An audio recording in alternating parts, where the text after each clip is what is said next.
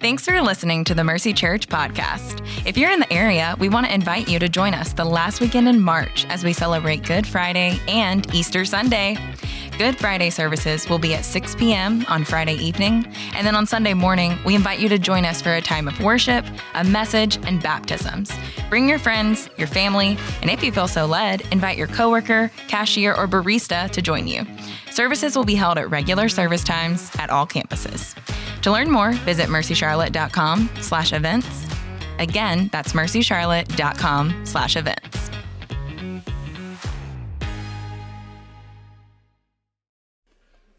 Hey guys. Man, check this thing out. This is awesome.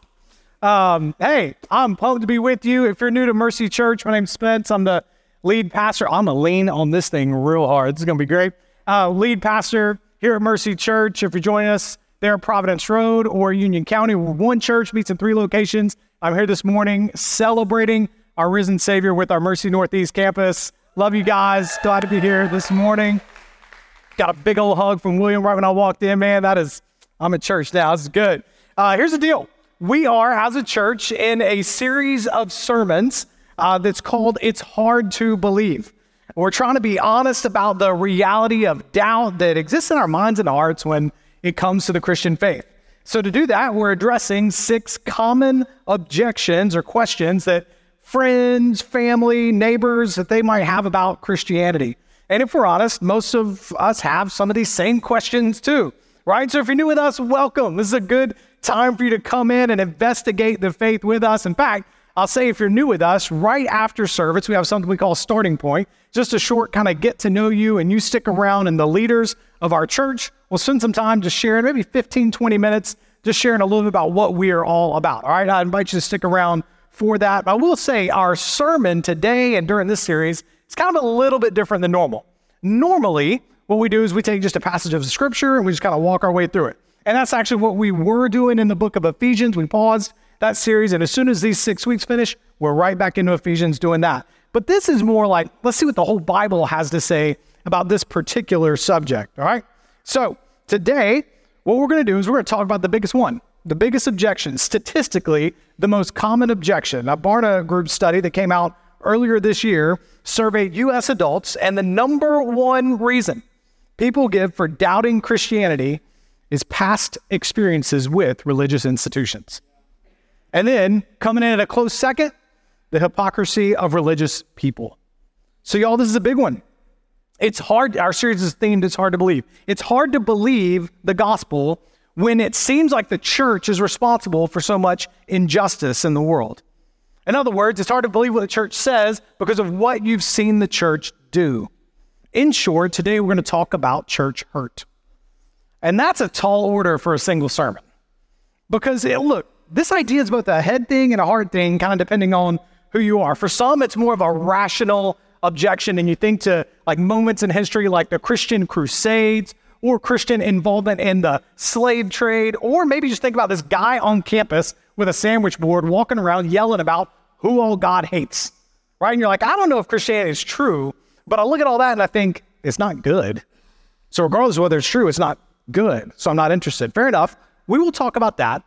But then there's others of you that this is more of a heart thing, especially in the Bible Belt. This gets way more personal. And if it's not you that has some kind of experience, some kind of church disappointment or hurt, statistics would say it's probably one of your friends or a classmate or a coworker or a neighbor, somebody close to you. In fact, that's my reality. I was, what I would say, definitely disappointed, kind of hurt by the church growing up. What happened in my situation was kind of crazy too, and I share it. I've shared it a couple of times. I'll share it with you now. The way it happened for me was I saw our church split Sunday morning at 11:30, okay? So the pastor's up there preaching at a pulpit nowhere near as sturdy as this guy, but he's up there and he's doing his thing. And it's 11:30, okay? So we're in Sunday morning. This is a kind of old school church built in the 50s. So they had these things, instead of your chair, they had something called a pew, okay? Now, a pew is a long bench with a cushion. You just cram as many people as you can onto it, okay? That's the way church used to be set up, all right? So the youth group, which is middle and high school students, we were in the front 2 pews. They put us all there so that all the parents could watch out and make sure we're not fooling around and stuff, right? And then you had everybody else. Well, the pastor's preaching his sermon. It's like 11:30. And all of a sudden, some dude in like the way back pew stands up and shouts at the pastor. I resent that remark. Now listen, y'all. This was not a church like ours where you like talk back and amen and yada yada. Nobody said nothing during the pastor's sermon. It was a frozen chosen situation, right? You just sit there, wait for it to be done. You know what I mean? So anybody talking is crazy. But then a guy yelling, I resent that remark. Ironically, the pastor was reading a passage of scripture, but that's for another time. So here's what happens next. My man gets up, walks down the aisle, shouting the whole time, gets up on stage and starts like right here, yelling at the pastor. What is happening, right? Well, then 2 deacons who were in what's called a choir loft, okay? This exists behind the stage, and it's where the choir sat in robes, okay? Above them was the Jordan River where people got baptized, all right? That's just what it was. Every church in the 1950s is built the exact same, okay? That was the setup, all right?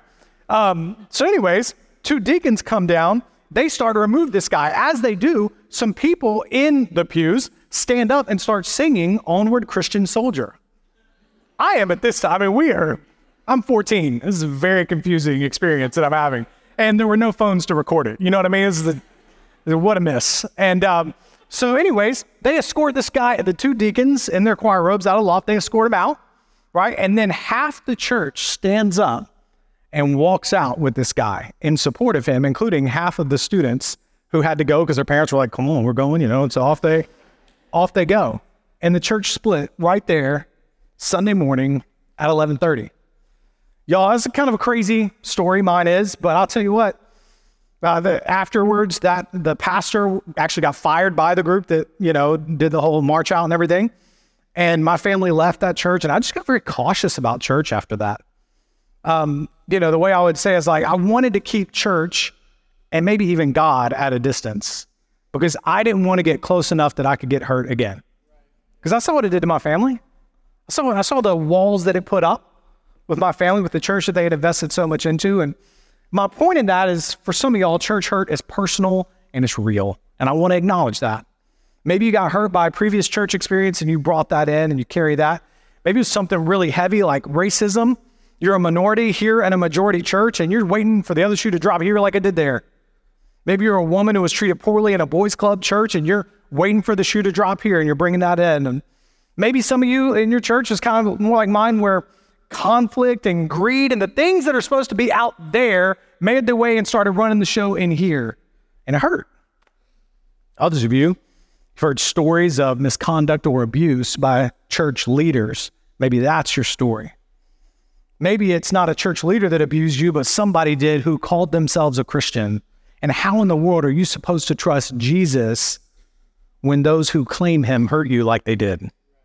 My point, y'all, is this is an expansive and personal subject. So I want to offer us hope because I believe that this problem, if we'll listen to Jesus, is a wonderful opportunity for God to bring healing. And I believe an outpouring of the gospel in a world so desperately in need of it. But I just recognize how sensitive it might be. I was talking about yesterday with Courtney, I was like, man, about 5 minutes into the sermon, people are going to have some feelings, okay? So if that's you, just know, I know, all right? And I've been there. Cards on the table now. Man, now I believe God's church carries the greatest hope for the world. The greatest, I believe it is the bride of Christ. But this sermon does not end in any license for us to talk bad or trash the church. It's the bride of Christ. And it carries the hope of the world. And I want to show you how this very real objection can be the door that you walk through to discover the beauty and power of the gospel of Jesus Christ. So here's our outline for the next 25 minutes. We're going to watch Jesus address the religious hypocrites of his day, because that's what makes church hurt like so painful, right? It's the hypocrisy. Like they ain't supposed to do that.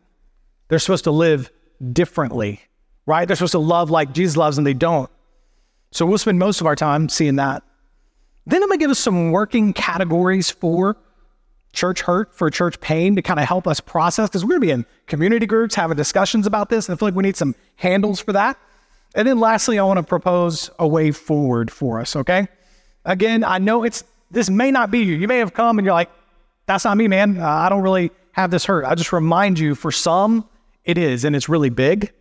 And I'm telling you, if it's not you, it's equipping you for the conversation the Lord might have in store for you this week.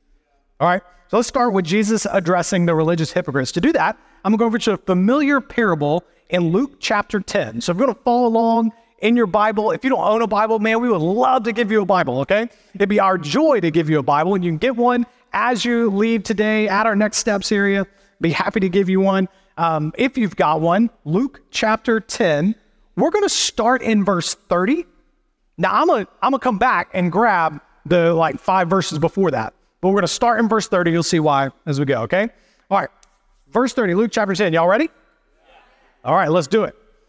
So far, the front right of Mercy Northeast is ready, and my right is ready. So I'm going to preach here now. I'm trusting the rest of y'all get in the game. Here we go. Verse 30. Jesus took up the question and said, a man was going down from Jerusalem to Jericho and fell into the hands of robbers. They stripped him, beat him up, and fled, leaving him half dead. All right, verse 31. A priest, now you see priest, you need to think that's the pastors of the day, okay? A priest happened to be going down that road. Now remember, this is a hypothetical, it's an illustration, right? It didn't actually happen. Jesus is using it to teach a point. So every word matters in here, okay? When he saw him, what did the priest do? He passed by on the other side. In the same way, a Levite, now when you see Levite, you need to think like they're a temple worker. So maybe it's a church staff person, maybe it's a seminary professor, something like that. One who is meant to lead and model the ways of God.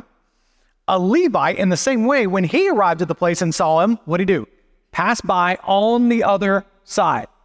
The two people who supposedly know the ways of God better than any others in the community pass by on the other side. What is Jesus doing in this parable? He's pointing out the hypocrisy of religious people, right? He doesn't say anything else about them other than who they are, priest, Levite, and what they did, went on the other side. They passed by on the other side. Their neglect of the wounded man is what Jesus is highlighting. It's that, remember, parables are making one clear point. It's an illustration to make a point. He's saying, these are the ones who know what God says, but they don't do it. They look the part, they talk the part, they know all the churchy phrases, but when it comes down to it, they don't live the part. Because the last thing they want to do is get their hands dirty. So they pass by. They got places to be. I was thinking about this even this is a priest and a Levite. They're religious workers. There's a good chance they're passing by to what? To go serve God somewhere. And they don't have time to do what God tells them to do because they got to go and serve God. No time for the hurting. And then Jesus brings this pretty surprising twist. Verse 33. But a Samaritan. Okay, this is the twist. Remember, he's talking to Jewish religious leaders. They hated Samaritans. These are dirty Gentiles that didn't know God. Okay? And that is who the hero of the story is going to be. Watch this. A Samaritan on his journey came up to him, and when he saw the man, he had compassion. Okay. This is a little fun aside. The word for compassion here is the Greek word splagma. Doesn't that just sound good? Right? This is a good word, right? So everybody, all 3 campuses, on the count 3, I didn't plan this, but I feel like we just need to say this Greek word, splagma.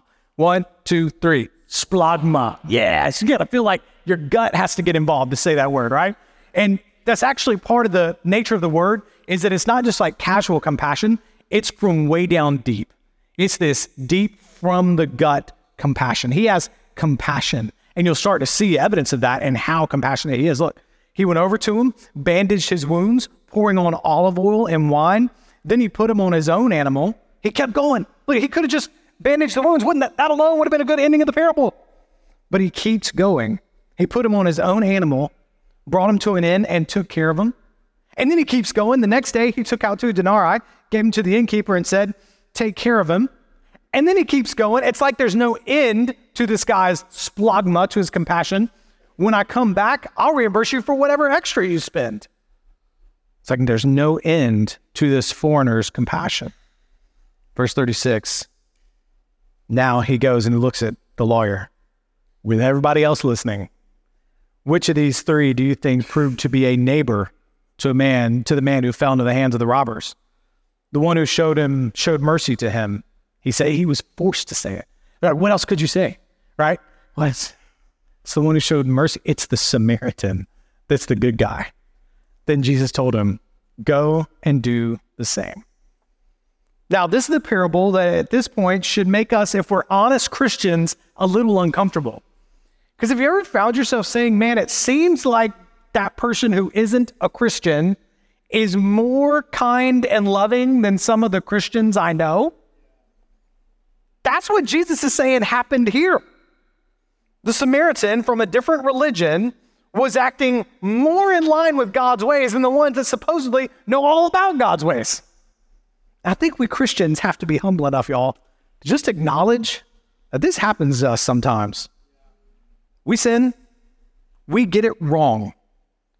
And man, you'll see in a little bit with this parable as we keep unpacking it, the whole problem here is that this guy wasn't ready to admit that he was flawed and he gets things wrong. We got to be able to humble ourselves and admit that we're wrong sometimes. And we can't go and look down on a kind act done by a non-Christian. But see, part of Jesus' whole point is that the beaten man should have never needed the Samaritan. Because God's people, especially the leaders of God's people, should have stepped in and should have shown mercy, but they didn't. There's an incongruency with what they say and what they do. Jesus is calling out the hypocrites. Here's why I'm bringing this to you today on this topic. Because if you feel like it's not right, if you feel like sometimes the church doesn't line up with Jesus, you're not alone. That's what I want you to see here. In fact, it was so many that resonate with what Mahatma Gandhi said years ago. He said, I like your Christ. I do not like your Christians. Your Christians are so unlike your Christ. And what I want to tell you is long before Gandhi ever said that, Jesus was saying that. He feels that. He weeps and gets angry over his people when they misrepresent him. You see it all over his ministry. He overturns tables in the temple. He rebukes his disciples repeatedly for lack of faith, for selfishness, for pride, for power hunger.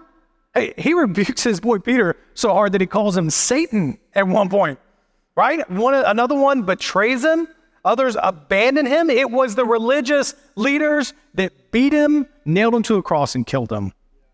Here's my point. If you feel like the church has let you down, has disappointed you in some way, I want you to see Jesus has been there. He shares the experience. Listen, the church let Jesus down long before it let you down. And what we're going to talk in a second, what we're going to come around to, is the astounding love of Christ for this very group of people who betrayed him. But for now, I just want you to see the Jesus of Scripture. He gets it. Here's what happens, though. Oftentimes, a leap happens from here. It's a leap that happens in our head and in our heart that I think is a lie from the enemy. I think the enemy comes in right at that time of disappointment and tells us a lie. It's a very common one, and it is at the roots of what's currently called the deconstruction movement, okay? It's the leap from disappointment to disbelief. Because the church let me down, the message it preaches must not be true. Doesn't the hypocrisy of Christians invalidate the claims of Christianity? So here's how I want to respond to that. I want to talk to your head, and then I want to talk to your heart. See, when I talk to your head, the question you're really asking is, doesn't the hypocrisy of any belief system invalidate the truth claims of that system? Because injustice has been committed by people who ascribe y'all to every kind of worldview, especially the non-religious worldviews. You think of the 20th century, you think of communist China and Cambodia and the horrible atrocities committed there. You think back to the roots of that, and it goes all the way back to the French Revolution in the 18th century. Or it was an atheistic revolution all centered around we're going to replace religion with reason. It was incredibly bloody. In fact, in one of the morbid but ironic moments of that revolution, 1793, Madame Roland, she's being led to the guillotine on these trumped up charges, and she bows down to the statue that represents liberty, and she says, "Oh, Lady Liberty, what horrors have been committed in your name?" There's a fantastic, I've been reading a number of books, prepare for this series. One of them that's a little bit oldie but goodie on this is called The Reason for God by Tim Keller. He says, look, terrible things, yes, have been done in the name of Christianity, and they must be addressed and redressed, but societies that rid themselves of religion have been just as oppressive as those that have been steeped in religion.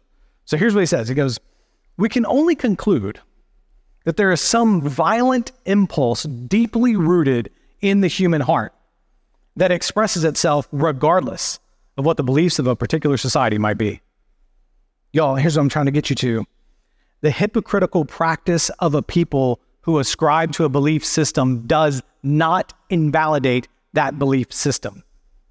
Just because you've been disappointed doesn't mean you must stop believing. Think this way. We'll lighten the mood a bit. One of the greatest musical composers of all time is Johann Sebastian Bach, right? Everybody that knows music is going to agree with that. He's one of the composers of the Ave Maria. I mean, a beautiful piece of work, right? Masterful.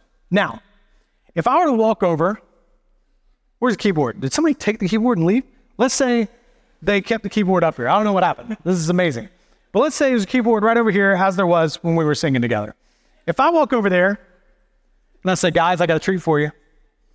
Mid-sermon, I'm going to play you a little piece from Johann Sebastian Bach called the Ave Maria. And I'll go over there and I'll start going to work. Your heart and soul are not going to be lifted up to the heavens, okay? It is going to be tragic. You're going to feel bad for me. That's how bad you're going to feel. You're like, oh, I'm so sorry for him. This is so terrible. I don't know what to say right now, right? That's what's going to happen if I were to do that. But your disappointment in my performance of Bach does not invalidate the beauty of Bach. You still believe in Bach, right? Likewise, I know this is really hard depending on your story, but the bad practice of Christianity by some Christians does not invalidate the claims of Christianity. In other words, brief summary, disappointment does not necessitate disbelief. That's me talking to the reason, logic side of this conversation. Now let me talk to your heart. The church hurt problem, whether a big moment in history or a personal moment in your history, it almost always goes back to somebody in a place of power as it relates to you, choosing pride or selfishness over Christ-like love. My old pastor years ago showed me this. It was a breakthrough for me, so I hope it helps you. I want to look at how Jesus confronts both pride and selfishness in this encounter.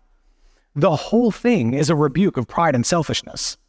It's the rebuke of the pride and selfishness of the guy who asks the question. So let's go back up to verse 25 and see why Jesus told the parable to begin with. He says, then an expert in the law stood up to test him, saying, Teacher, what must I do to inherit eternal life? That's a strange question, right? To walk up and ask. So what's going on here? Where's this happening?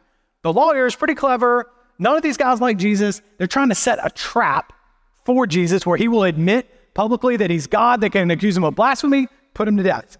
Jesus sees through it, of course. So verse 26, he says, okay, well, lawyer, what's written in the law? He asks him, how do you read it? It's a great flip back on him, right? Well, what does the law say, lawyer? 27, the lawyer answered, love the Lord your God with all your heart, with all your soul, with all your strength, and with all your mind, and your neighbor as yourself. This lawyer is a very sharp guy. There's 600 laws. So when Jesus says, what do the law say? He could start, 600 would be here all day. Nope. Well, instead what he does, he quotes Moses, who summarized the law in these two commands right here. But that also plays perfectly into Jesus' hands. You've answered correctly, he told him. Do that. Love the Lord your God with all your heart, all your soul, all your strength, and all your mind. Love your neighbor as yourself. Do that, and you will live. Now, at that moment, right there in that conversation with the audience watching everything, what's the self-aware response the lawyer should have given? Well, that's impossible, Jesus, because I haven't loved God with my all. I haven't loved God with all my heart, with all my soul, with all my mind, all my strength. I haven't loved my neighbor with my all. I haven't done that. I need help. If the standard is giving God my all, I've fallen way short. That should be the lawyer, and that should be every one of us. When Jesus says, do this and you'll live, our response is, yeah, but what if I haven't? That should be the response. But what if I haven't done that? What hope for me is there? I'm just at the mercy of God. Lord, help a sinner like me. That should be the response of the lawyer and of us, but it's not. The lawyer's pride takes him in a different direction. Look at verse 29. But wanting to justify himself. Wanting to justify himself, he asked Jesus, and who is my neighbor? See what he's doing there? He's feeling the pressure of Jesus' question against the reality of his life, but he's in a group of people. He don't want to be shown up, don't want to back down, so he throws up this smoke screen, hoping he can get an answer that'll get him off the hook. Tell me who to be nice to. Just tell me what I need to do, how I need to perform in order to earn acceptance and earn eternal life. Justify myself so I can go pure on my hands and get back to doing what I want to do. And in response, Jesus tells this parable. What he's trying to get them to see is that the gospel should kill the pride and selfishness that religion has such a tendency to foster in our hearts. Jesus taught us none of us have followed the law. None of us have lived like we should. The Apostle Paul picks up on it in Romans 3:23. All have sinned and fallen short of the glory of God. All of us are in desperate need of help. Y'all, you understand, the gospel starts to go to work in your heart when you see yourself not only as the religious leader walking by on the other side, but also as the man dying on the side of the road. You see, our own sin separates us from God and leaves us helpless and bound for death. And many of us even have a wake of destruction of our sin in our own lives. And Christ the foreigner comes to us and binds our wounds. His blood is the oil and wine poured out for us. He comes and heals us when we have nothing to offer him.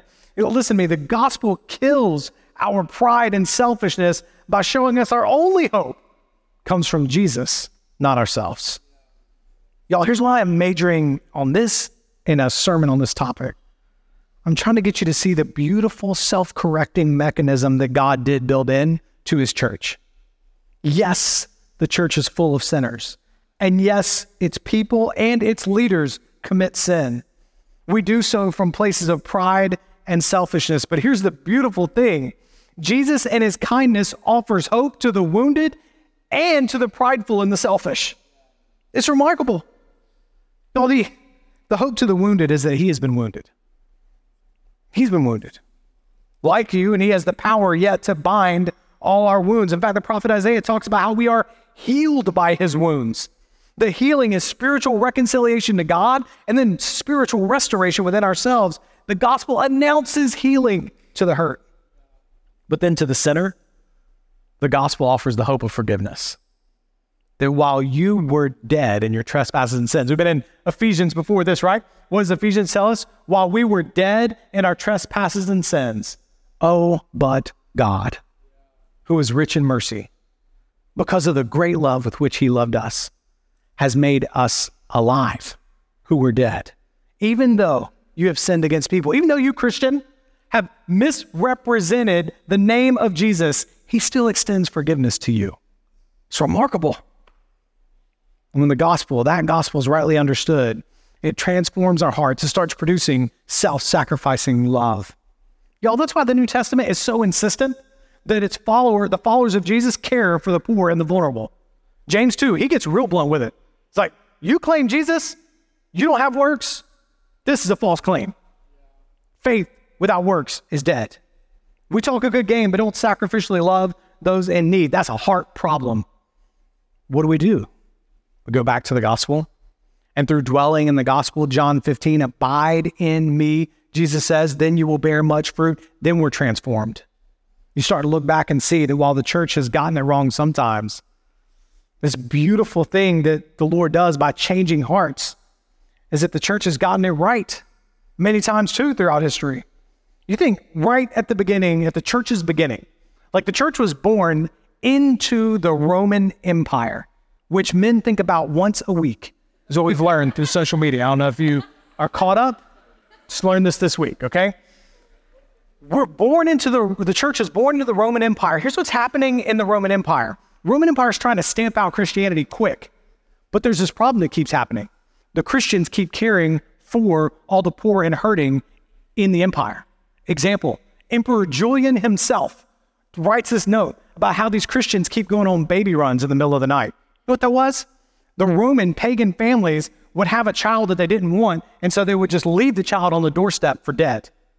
And the Christians would come along, these followers, the Galileans is what he called them, the followers of Jesus would come along and they would adopt these children. Why? Because they who were made in the image of God experienced adoption from God the Father when they didn't deserve it. So the natural outworking of that into their community is to go and adopt others made in the image of God. It's the love of God on display. And they wanted to stamp it out, but they couldn't even explain it or understand it. That is God's love going to work. The church came in. You look at the slave trade and realize that it was the abolition of the transatlantic slave trade was led by Christians who sacrificed their fortunes and their whole lives precisely because of the convictions of their faith. It wasn't the gospel that caused the problem. The cause was, we talked about earlier, the violence deeply seated in every human heart. But it was the gospel that brought the end to it. It made a man like John Newton, who was a slave trader, but then comes to faith, go flip, much like the Apostle Paul did, and now seek to end the slave trade and pen the song Amazing Grace because it saved a wretch like him. Even a wretch like him who was involved in that found redemption because of the self-correcting mechanism that is the gospel of Jesus Christ. Y'all, my point is hypocrites are everywhere. Everyone in this room, including me, is a hypocrite. Welcome to church. There's always room for one more hypocrite, okay? And the gospel is the only hope for hypocrites. When the gospel of God's forgiveness is rightly understood, it produces repentance in hypocrites. And then, if we'll do that work of taking it to the Lord, then it starts to produce a self-sacrificing love from a humble, thankful people. This is the call to us, church. This is our call. When our community looks at Mercy Church, gets to know the Mercy family, what do they see? What do they experience? Do they see proud, selfish people hoping to justify themselves while staying a safe distance from the problems of its community? Or do they see sinners saved by grace, humble and self-sacrificing to whatever need comes across them? That's Jesus' response to the hypocrites of his day. Now let me take a little bit of a turn here in our sermon and talk about the different kinds. I told you the second and third thing we do. Second thing we're going to do is talk about different kinds of church hurt. I'll also tell whoever's running the clock in the back that the clock is counting up, not down. So that's just telling me what kind of record I'm setting. So we're going to keep going. It's going to be great. But look, we're talking about different kinds of church pain, because in our community groups this week, we're going to talk about this stuff. Conversations are going to get real personal and intense. And I'm going to say different kinds. I'll go ahead and tell you, these are new with me this week, okay? The categories that I'm about to tell you. It comes from thinking about it for 18 years in ministry and 8 as your lead pastor since we started this church, some different categories of church hurt or pain that I see, but I'll offer them to you a little bit in experimental form, okay? So give me some grace with that. If you stick around, you plug in here at Mercy, you're going to experience 1 to 3 kinds of pain, and I got to be honest about that. In a group of sinners, it's bound to happen. But when we don't distinguish between the types of pain, we lump them all into like the most severe of categories, and I don't think that's helpful. So 3 kinds of pain you're probably going to experience: the pain of discipleship, the pain of an offense, and the pain of injustice. First, you're going to experience the pain of discipleship. Sometimes, y'all, discipleship is painful, and that is good pain. Sometimes what you think someone is hurting you, what they're actually doing is practicing Proverbs 27:6. The wounds of a friend are trustworthy. It's the kisses of an enemy that are excessive. And because there's a lot in our day of, I don't want to ever tell you anything that you're doing wrong, you do you, and whatever you do, think, feel is all good all the time. And a lot of that soft talk comes into the church, and we never talk about sin, and we want you to feel warm and fuzzy. There's versions of that Christianity out there. It can hurt when a friend or a pastor or an elder corrects you for the first time. That's not church hurt, though. That's God's grace. Can that be abused? Yes. Talk about it in a minute. So how do you figure that out? How do you process that? Well, here's what you do. You measure what was said to you by God's word. Is your brother or sister in Christ lovingly calling you away from sin? Are they calling you up in holiness? That might be painful, but it's not injustice. It's loving. As iron sharpens iron, Scripture says, so one man sharpens another. Listen, I'm not a blacksmith. I don't do a lot of iron sharpening iron, okay? I do try to keep my kitchen knife relatively sharp, all right? We got this stick. I watched a YouTube video. It said to set it like this. And you take the knife and you start going back and forth like this. I mean, it's abrasive. Like there's all this sound happening and everything. It's not pleasant. You know what I mean? Iron sharpening iron is not meant to be this peaceful ho-hum experience. It's painful, but it's good. So if you want to grow as a follower of Jesus, you should expect to be sharpened by those who love Jesus and love you. Y'all, listen, I've just had it happen a lot. I still have it regularly as your pastor. This is why I'm in a community group. This is why I have close friends and your fellow elders are some of those, and others who speak this into my life. It's painful. I do not like them when they're doing it. I'm like, this is great, man. I really love this. No, I don't. But I'm a better man for it. I'm growing slowly but surely into the image of Jesus through it. I have to thank God for that wounding. That's the first kind of pain. Second kind, you're going to experience offense. This is probably the broadest category. Give me some grace here as I try and articulate this. Somebody's going to sin against you if you're in the church, and they're going to do so in a way that it may not cause you like a whole lot of long-term harm. I think when you hear the third category, it'll help make sense of this, but it will hurt your feelings. They broke your trust. They let you down. They said something harmful. They didn't show up for you. Maybe it's that your church went a different direction than you believe that it should. That stuff's painful, and you can be wounded by it. Let's not pretend like if we're going to be God calls the church a family. That kind of stuff happens in a family. Here's what I'll say. The amount of lasting pain and offense will cause you is directly related to the speed at which you deal with it God's way. God says, give it to him, and then go to that person and do so fast. Do it before the sun even sets. Because if you don't, what happens? You know it. I know we've all done it. Your sinful heart will start crafting a narrative about that brother or that sister that it's not right, true, or fair. But we do it. Here's how it starts with me. Oh, I know what she was thinking. You ever had that? Oh, I know what he was doing. I know what he was really up to there. No, you don't. You do not know that, and I do not know that. We start crafting that narrative, and the enemy loves that moment. Man, that is a wide open door to the enemy to come in and reap all kinds of destruction in your life and in God's church. Many who stay on the fringes do so because they let that moment happen right there. I'm telling you, and when I say fringes, I mean on the fringes of church. You don't dive in because you're worried about that right there. I'm telling you, on the other side of conflict is an incredible opportunity for the rich relationships you were created for. So I want to tell you, this would be a whole nother sermon. No idea how much time I have left in this one, okay? So go to Matthew 18. I want you to go to Matthew 18, and I want you to read up on how to go and deal with an offense. And right after Jesus gives that instruction, he shows the parable of the unforgiving servant. I want you to see and hear Christ's warning if we don't. Let's be quick to forgive. Y'all, we call this church Mercy Church. Because once we were not God's people, but now we are God's people. Because once we had not received mercy, but now we have received mercy. We who have received mercy, all we do is extend that to others. Lastly, you may experience the third kind of pain, injustice. Injustice is usually when someone uses their power in a way that intentionally brings you harm. It's evil. It might be psychological, physical, or emotional harm. Us as elders, we pray against this all the time. And as elders, we are commissioned by God to guard against it. We're to protect the sheep and shoot the wolves. We're on guard against it, but even still, y'all, I can't guarantee it won't happen. I hate that. I mean, really, as your pastor, I want to guarantee that won't happen. We are praying. We are looking, watching, as we're trying.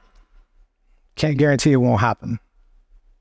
I can only tell you the God of justice offers healing grace more powerful than anything the enemy will bring at you. I can tell you, Jesus says, come to him because he is gentle and lowly of heart. Cast your cares on him because he knows the pain of abandonment, betrayal, hurt. and he has the power to pick you up and carry you through it.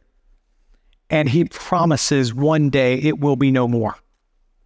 There's one point where I started thinking, man, I've been quoting Revelation too often in my sermons. And me and Courtney talked yesterday, was like, nope, we should probably talk about it about every Sunday. That one day, there's coming a day where there will be no more tears, no more pain, no more crying, no more hurt. Like, God has the power, whatever it is that you've been through, and I'm not trivializing it an ounce. In fact, that would cheapen God's grace to do so. He just says that one day it will be no more. So don't let disappointment lead to disbelief, because one day it's going to be no more. You stick with him, and he will carry you all the way through. Let's talk about a way forward. The way forward for us is not pulling back, but actually drawing closer to the church. Some of you might be thinking, all right, I'll say yes to Jesus, but no to his church. I think a large percentage of people fall into this camp. You're not going to go all in on church because you want to protect yourself, like I did for a while. So you camp out on the fringe where it's safe. You attend worship once, twice a month, and you are ready to bail at the first sign anything gets messy.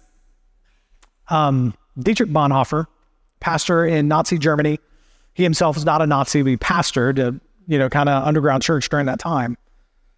He had a wonderful way of talking about this, talking about spiritual growth. He said, growing dissatisfied with sin in the church, that's good. He said, Jesus was also dissatisfied. Good for you. That's only the first third of your growth. The second third of your growth is growing just as dissatisfied, or even more so, with the sin in yourself. Not just in the church, but in yourself. He said, then the final leg of that growth is coming into the church as Jesus meant for you to, which is a sinner saved only by the grace of God, ready to extend that same grace to other sinners. So y'all, we are just bringers of grace to one another. Y'all, the church is called the bride of Christ in Scripture. Like I said, this is not a sermon designed to take a swing at the church. Absolutely not. Christ died for the church. Christ loves the church. Christ exalts the church, lifts it high as his bride.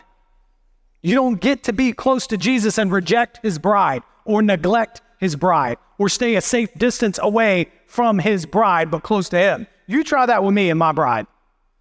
See how close we get. We ain't going to be very close. Because if you're going to be friends with me, you're going to be friends with my bride. Jesus gave his life for his bride. And the idea you would call yourself a Christian and neglect what he treasures more than anything is just insincere. So instead of pulling back, let's draw near. How else do you think the church is going to get better? Not by neglecting, it's by engaging. And when you get near, the closer you get, the more you see, well, a bunch of sinners. You're going to build some friendships, though. You're going to serve others as you were created to with the gifts God has given you. You stop talking about the church as that church and instead as our church or my church. You got to get close to fellow sinners and experience the fellowship God built for you.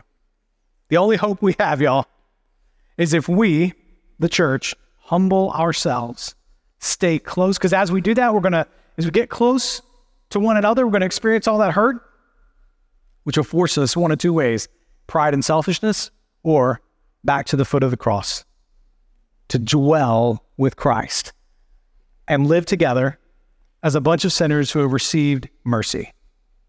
Let me pray for you.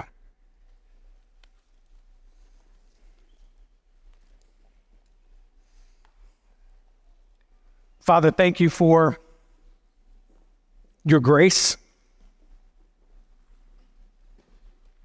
Thank you for the hope that the gospel offers us. I want to pray for those that have experienced some real injustice. Only you can bring hope. Only you can bring healing. I pray that this is just the beginning. Lord, would your Spirit, would you comfort now? And would, even if it's just a seed, give a seed of hope.